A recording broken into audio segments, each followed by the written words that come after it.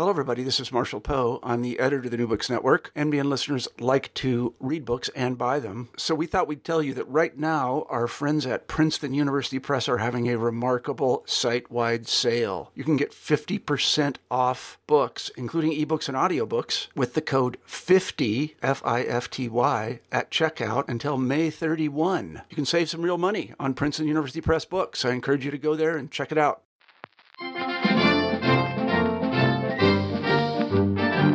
Welcome to New Books in Politics, the podcast from the New Books Network. I'm your host, Bill Scher.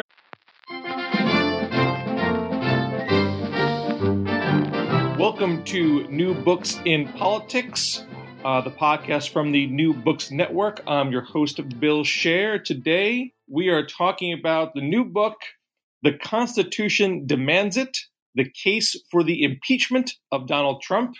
It is co-authored by three members of the organization Free Speech for People, Ron Fine, John Bonifaz, and Ben Clements. And today we're talking to Ron Fine, the legal director for Free Speech for People. Thanks so much for being on the show. It's my pleasure. Normally I would ask what would compel you to write a book like this, but perhaps it might be somewhat of an obvious question.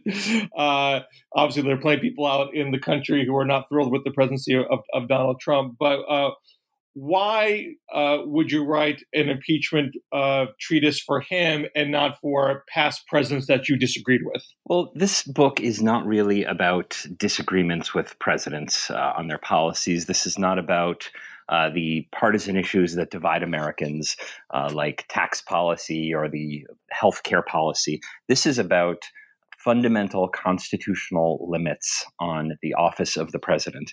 And what we show in the book is that President Trump has abused his power by violating constitutional and other legal principles that constitute high crimes and misdemeanors, which is the constitutional standard for grounds for impeachment.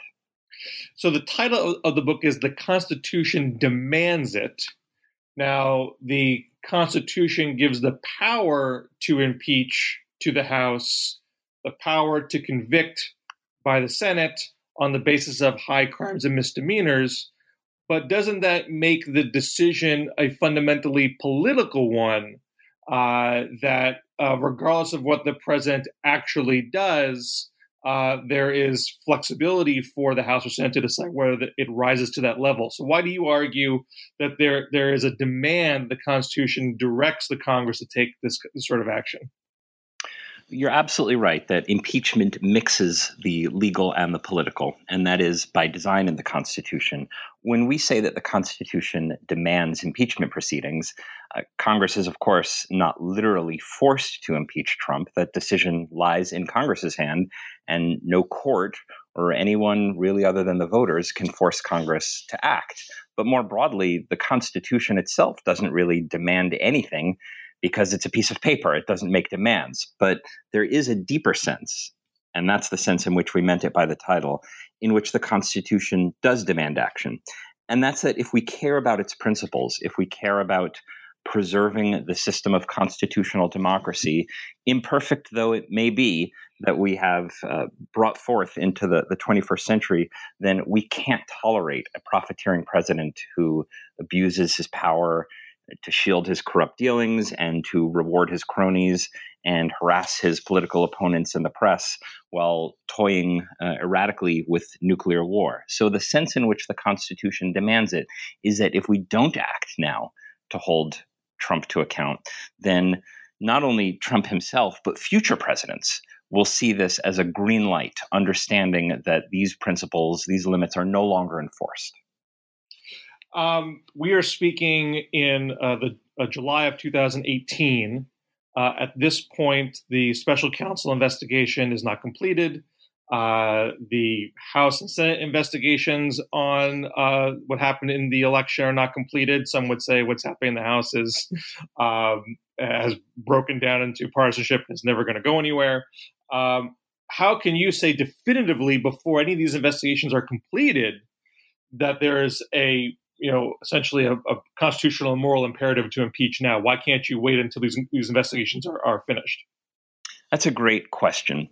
Our national discussion about impeachment has become misled by a discussion of criminalization, because many people are under the misperception that is fostered by some in congressional leadership that impeachment requires a statutory criminal violation. In other words, a violation of a criminal law that for which somebody could be prosecuted and put into prison if found guilty. That is not the limit of impeachable offenses. And we know this for a fact because we have statements from the founders themselves at the time that the Constitution was being framed, in which they discussed the range of high crimes and misdemeanors. In the book, we identify 8 grounds for impeachment. Of those 8, only 2 of them overlap at all with Special Counsel Mueller's investigation. The other 6 are entirely separate. They're not things that Mueller is looking into.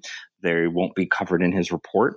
And yet, we make the argument for why they are impeachable offenses. So we don't need to wait for the conclusion of Mueller's investigation, because for 6 of the 8 grounds, there's not even an overlap with Mueller's investigation. And we also argue that for the other 2, that Congress actually has its own investigative powers and can move forward with investigative hearings towards impeachment without relying on criminal prosecution, which has several technical limits and will be affected by considerations that apply in federal criminal trials but don't apply at all in impeachment proceedings. So give us some examples of the grounds that you assert are grounds for impeachment that are not covered by the current investigations that are going on. Yeah, the very first ground for impeachment is something that the president was violating the moment he took the oath of office. The Constitution has 2 anti-corruption provisions that prohibit him from deriving a payment or a profit or financial advantage from either foreign governments, that's in a clause of the Constitution known as the Foreign Emoluments Clause, or from receiving financial benefit from the federal government or even state governments, other, of course, than his official salary. And that's called the Domestic Emoluments Clause. And he was violating these from the moment he took the oath of office because he refused to separate himself from ownership and profit of his business holdings, which do quite a bit of business with foreign governments and also the U.S. government. Now, these provisions are grounds for impeachment, and we know this because the framers said so. We, in the book, cite history from the debates at the Constitutional Convention, the state ratifying conventions, where the framers made very clear that they viewed accepting foreign or domestic government emoluments as grounds for impeachment. But that's not part of the Mueller investigation, because emoluments, although unconstitutional and although impeachable offenses, are not violations of statutory crimes. So he can be impeached for it, but that particular ground is not something that he could be prosecuted in a federal criminal trial.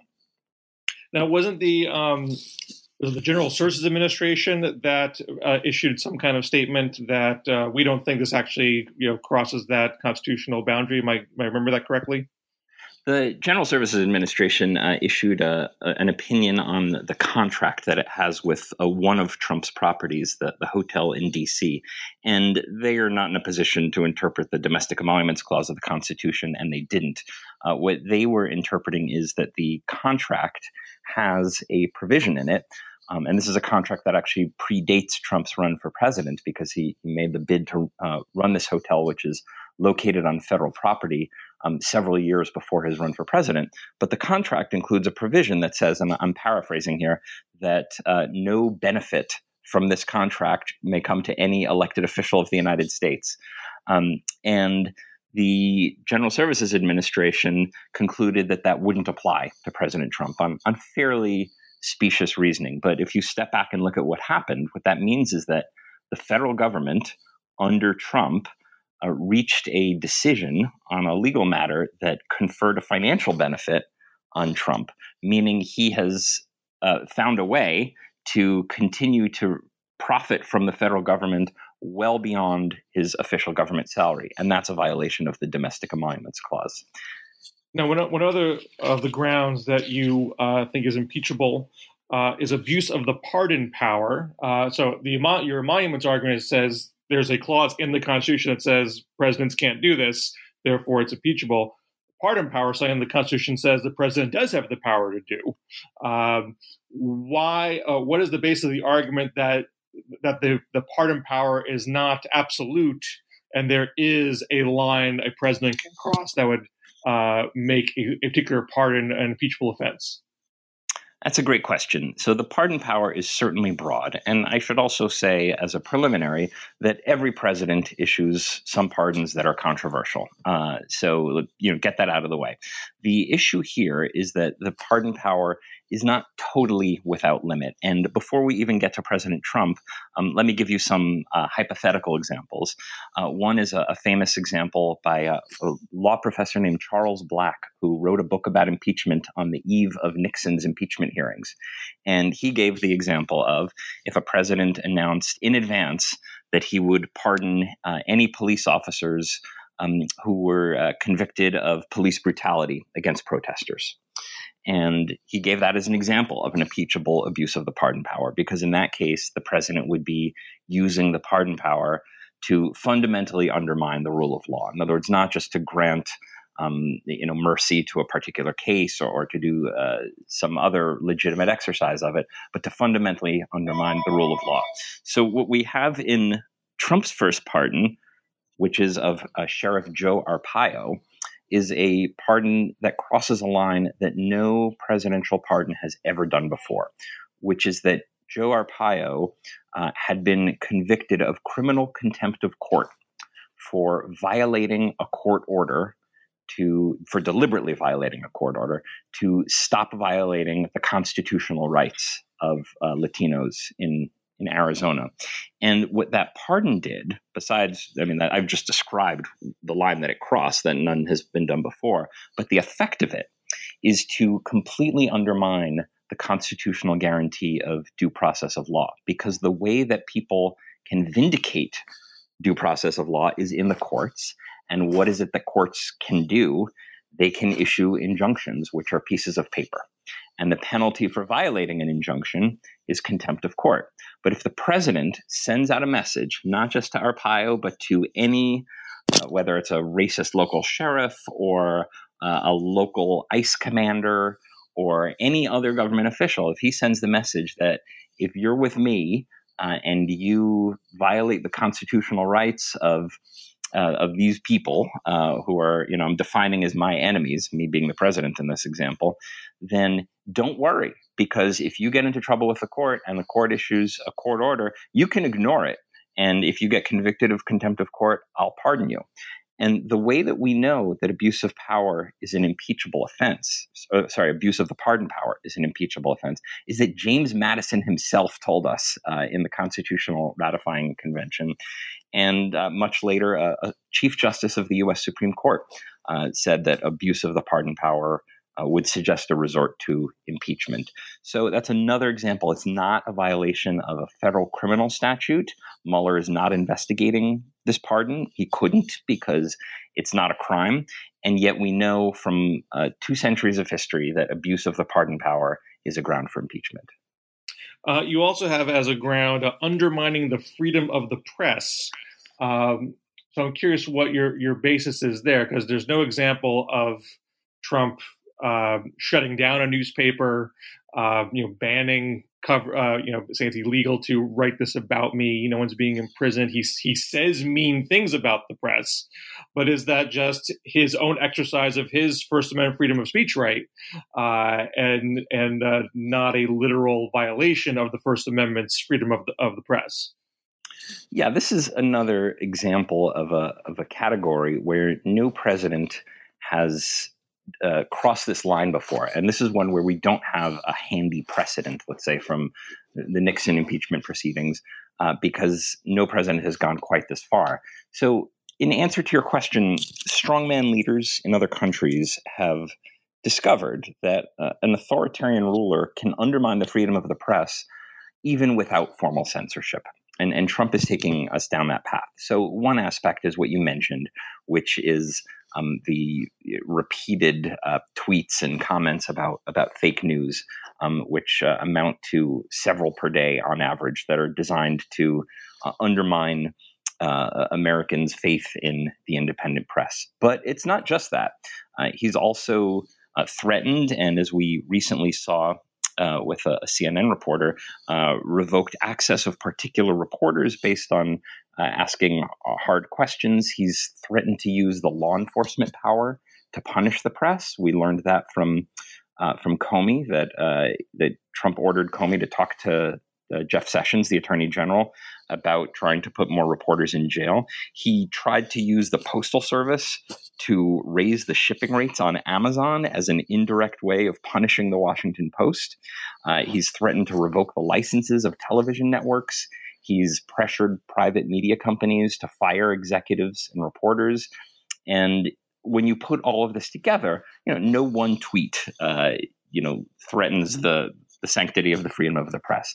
But when you put all of it together, it's an extensive pattern that undermines a fundamental freedom that past presidents, although most past presidents have had prickly relations with the media sometimes, they understand that freedom of the press is a fundamental American value. And the last thing I'll say is that it's also damaging freedom of press abroad.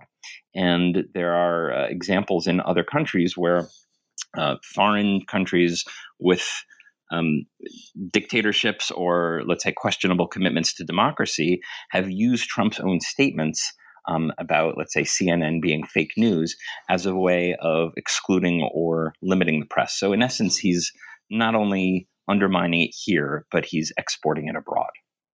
We're talking with Ron Fine from Free Speech for People and the co-author of the new book, The Constitution Demands It, The Case for the Impeachment of Donald Trump, published by Melville House. My name is Bill Scher, host of New Books in Politics on the New Books Network. One of your other grounds for impeachment involves nuclear war, saying that he is reckless endangerment by threatening nuclear war. Isn't it? The president, as commander-in-chief, has a constitutional role to determine foreign policy direction. Obviously, Congress has some role in that as well. But if the commander-in-chief wants to threaten nuclear war, it might be horrible. He might kill us all. But does he not have the constitutional right to threaten nuclear war? That's another example of something that we've never quite dealt with before. So you could imagine a president who's a savvy, strategic mastermind who is using carefully developed threats as part of a global geostrategic approach to achieve complex foreign policy goals with a calculated risk. But that's not what we're talking about with Trump. All available evidence indicates that his own national security staff, his own senior advisors, doubt very seriously that he lacks the capacity to understand the consequences of his decisions, and that when he makes nuclear threats, whether against North Korea or more recently against Iran, that he is doing it without any understanding of what might result. And the reason that we chose reckless endangerment as a way to cast what he's doing is that reckless endangerment is actually a crime in many states, and it's a crime in the Uniform Code of Military Justice, which applies to the soldiers under his command, where reckless or wanton actions that have a likelihood of bringing death or serious bodily harm, even if it turns out that harm doesn't result, constitute reckless misconduct. And we discuss in the book an example of a fairly recent court-martial prosecution where a sergeant ended up spending almost a year in prison for recklessly failing to inspect some parachutes.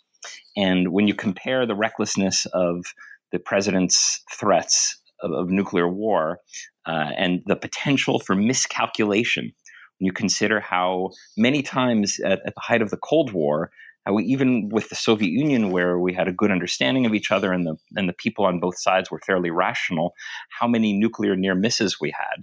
When you put all this together with Trump's erratic behavior, his use of these threats to distract from temporary political problems, it amounts to reckless endangerment.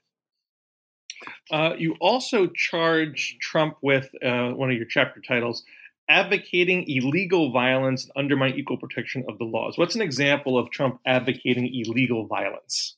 Yeah, so he did this fairly early in his presidency. And of course, it didn't begin with his presidency. We know that during the campaign, he was often encouraging crowds at his campaign rallies to beat up protesters. And there's some really disturbing video montages that will show him saying just that. When he became president, he gave a speech in July of 2017 to police officers in which he said that the cops needed to be more rough with suspects who they had arrested. And it was disturbing enough that a number of police chiefs issued a statement condemning what the president had said and said, we respect the constitutional rights of people that we arrest. And, some of these police departments are under court orders. And they said, we do not condone our officers being rough with suspects. And this was only the first of several examples. Just a month after that, of course, we had Charlottesville. And then he tweeted about a historical myth, basically, about General Pershing, who had allegedly committed what would now be considered war crimes against Muslims in the Philippines. And Trump urged people to study this as an example and a model to be followed. And as time goes on, we see more and more examples of the president combining race-baiting rhetoric with a crude encouragement of casual violence. And it has a real effect on our society. And there have been a number of studies on what they call the Trump effect, where there are increases in racial incidents and violence in schools and communities that can be explicitly linked to Trump's campaign and presidency. You also say that Trump has directed law enforcement to investigate and prosecute political adversaries and critics for improper purposes. Can you expand on that a little bit? And also, can you speak to the president does appoint the attorney general, and appoints the federal attorneys?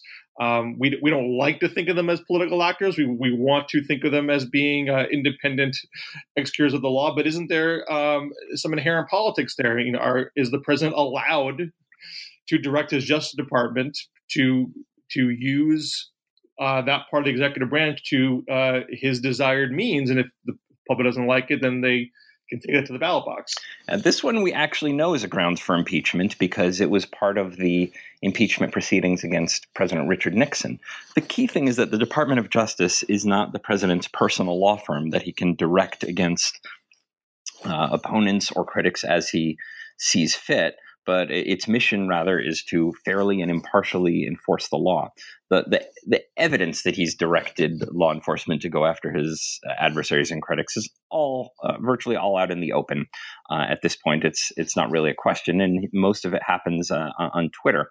But again, using Nixon as a precedent, one of the grounds for the articles of impeachment that the House Judiciary Committee approved against President Nixon was related to directing federal agencies to harass his political adversaries.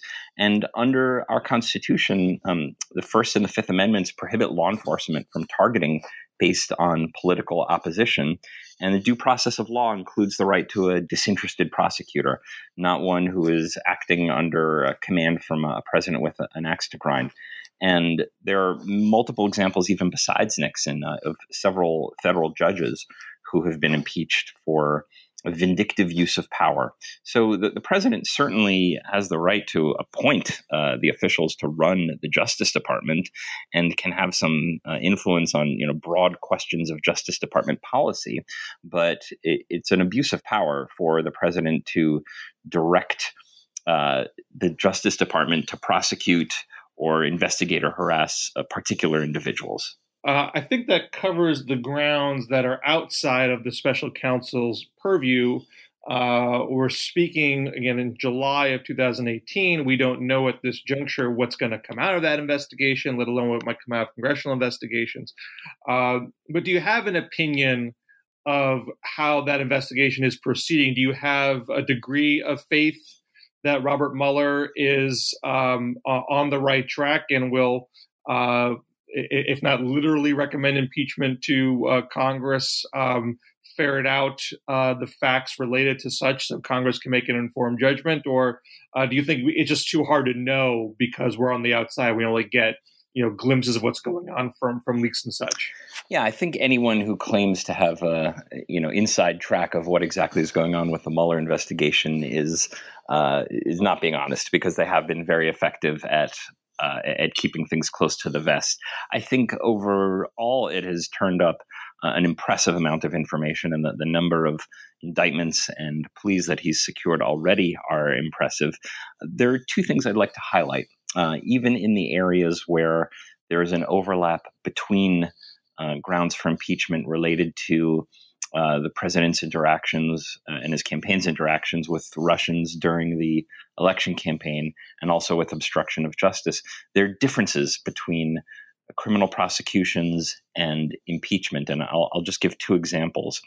One is that the specific statutory offenses that Mueller will need to be focusing on for criminal purposes have certain technical limits in them, because these are the way that Congress wrote the statutes, not thinking of the president as the one who would be violating them, that are really irrelevant in an impeachment process. So one example is that under the obstruction of justice statutes, there is a requirement that the defendant have obstructed or tampered or interfered with a proceeding. And the term proceeding is present in many of these statutes, and different federal courts of appeal have interpreted what is and what is not a proceeding.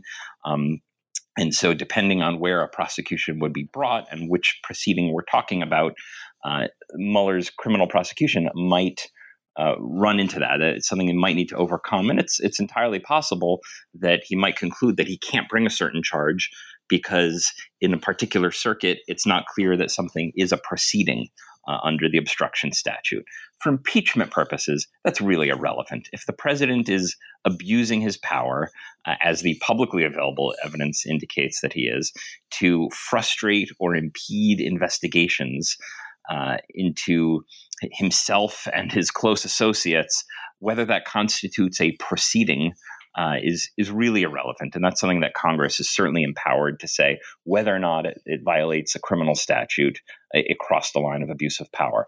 The second obstacle that Mueller will face that is, again, not relevant in impeachment hearings is he has to focus on what he can prove in federal court. That means that the federal rules of evidence are going to be necessary. And these are rules that control what information can be presented to a jury. So, for example, a hearsay, meaning one person says that somebody else said something, is ordinarily not admissible in federal court unless it meets one of several exceptions. So if all Mueller has for a certain point is testimony by one person, let's say Michael Cohen, that Trump said something or that another person said something, unless he can overcome a hearsay objection, he may not be able to present that evidence in court. Congress doesn't need to follow the hearsay rule in the federal rules of evidence. Congress can look at the evidence with a broader view than the type of information that would be allowed to be presented to a jury in a criminal proceeding. Do you have any opinion whether it would be preferable from your perspective when you're talking about going to a jury and having evidence that rises to the level of statutory violation? So far, that is not related to Trump himself, but people like Paul Manafort and Michael Flynn and these indictments for Russian nationals. When it comes to Trump, there is an argument that Mueller cannot indict Trump directly. That's not constitutionally allowable. And that's based on guidance from the Department of Justice in the past. Although some people argue that those memorandums don't control in this case. Do you have a legal opinion whether Mueller can indict or not? And do you have a preference whether Mueller recommends or suggests impeachment versus going for a direct indictment? Yeah, this is certainly a question on which there are legitimate disagreements. And so there are some authorities who say that the Constitution prohibits a sitting president from being indicted. And there are others who say that, no, it doesn't. So no one can say that this is a settled question, that the answer is completely clear. But I would say that the balance of the evidence supports that a president can be indicted while in office, but recognizing that there are some who disagree. I think a very interesting point is that a certain author wrote some time ago that a good reason not to have investigations or prosecutions of sitting presidents is that Congress can first conduct fact-finding impeachment hearings, and that Congress has all the investigative authority that it needs to conduct those fact-finding impeachment hearings in the absence of a special prosecutor. And the person who made that point, who wrote that Congress can do the fact-finding for impeachment rather than have a special prosecutor do it, was Brett Kavanaugh, who is now Trump's nominee for the Supreme Court. So however the question comes out of whether a president can be indicted while in office, certainly Congress can get at the same offenses, the same misconduct, same fact-finding through impeachment hearings and remove him. And what's important about this is that impeachment is not fundamentally about punishment. We don't impeach and remove a president because of something that he once did in the past that has zero chance of recurring in the future. Rather, the purpose of impeachment is preventive and protective, to protect the country from future misconduct, and because it's unthinkable to allow someone who's done these things to continue to remain in office. And that's why we don't need to and shouldn't wait for Mueller to complete his entire criminal investigative process, which could take years, before Congress can get moving on impeachment hearings. What do you say to folks, and you hear some of these voices on both the right and the left, I wouldn't say dominant on the left, but you hear it sometimes, that we're making too much of the Trump campaign's interactions with Russia. Collusion is not technically a crime. You hear folks on the right say, hey, if Russia helped Trump get elected, well, great, we got Trump elected. That's all that matters. You hear folks on the left say this is McCarthyism redux, and it's the Democrats trying to cover up from their own failures in the campaign by distracting us with Russia, not changing their platform and nominating better candidates. Do you have something you say to folks who say this Russia thing is just getting overhyped and overplayed? Yeah, I think it's hardly the case that a president. And we don't have 100% of the facts here, and maybe Michael Cohen will help bring us a little bit closer, but we have enough facts to be fairly damning. And to say that it's overhyped, it's not a big deal for a president to conspire to interact with foreign government operatives to gain information in a political campaign, which, by the way, is a violation of federal criminal law under the Federal Election Campaign Act, to suggest that that is not a serious concern is fairly shocking. And I can't imagine that people would be making that argument if it were any other president, because there certainly is a criminal prohibition involved here. And the key is to forget about the word collusion, which has become the term that's used in national media discourse, but it has nothing to do with criminal law. The technical legal issues that are at stake are conspiracy, coordination, possibly aiding and abetting. But even setting aside criminal liability, it's been long understood that, including by the framers themselves, that the risk of foreign intrigue in the selection of the president is a serious constitutional concern. So at the Constitutional Convention, there were discussions by key framers like James Madison and George Mason about how a president might procure a victory in an election by conspiring with foreign powers, and that this would be a ground for impeachment. So to minimize this and say it's not a big deal is to go against not only important principles, but our own constitutional history. Let me ask you a couple of political questions to close out.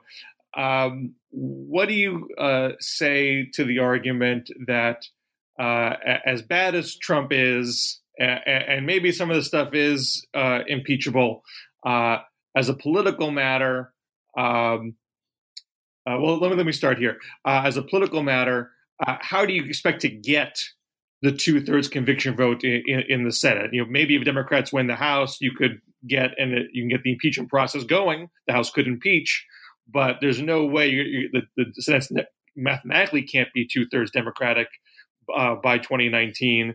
And how are you ever going to get 9+ Republicans to come on board and join Democrats in convicting the president when they've been so partisan and loyal to Trump throughout his presidency so far? That's a great point. And the issue is not only one of Republicans, but also Democrats, in that the Democratic leadership has essentially tried to stifle what they call impeachment talk. And so both parties need to be held accountable for their protection or unwillingness to do anything about the president. I think the key is to view impeachment as a process, and it's a process that has multiple steps, and you don't necessarily start off with the final head count at step one. So just to use an example, looking at President Richard Nixon, if you look at the public support for impeachment for Nixon, for most of the entire Watergate hearings, the support for impeachment was well below 40%. And even when the Judiciary Committee opened its formal impeachment hearings in May of 1974, public support for impeachment was still below 50%, and it never crossed 50% until the House Judiciary Committee actually approved articles of impeachment against Nixon, and at that point it skyrocketed. And what happened over that time was that the very process of impeachment hearings was a national education process for members of Congress and for the public. And right now, if you look at public support for impeaching Trump, depending on which poll you look at, it's a little below 50%, maybe 45%, let's say, as an average of polls.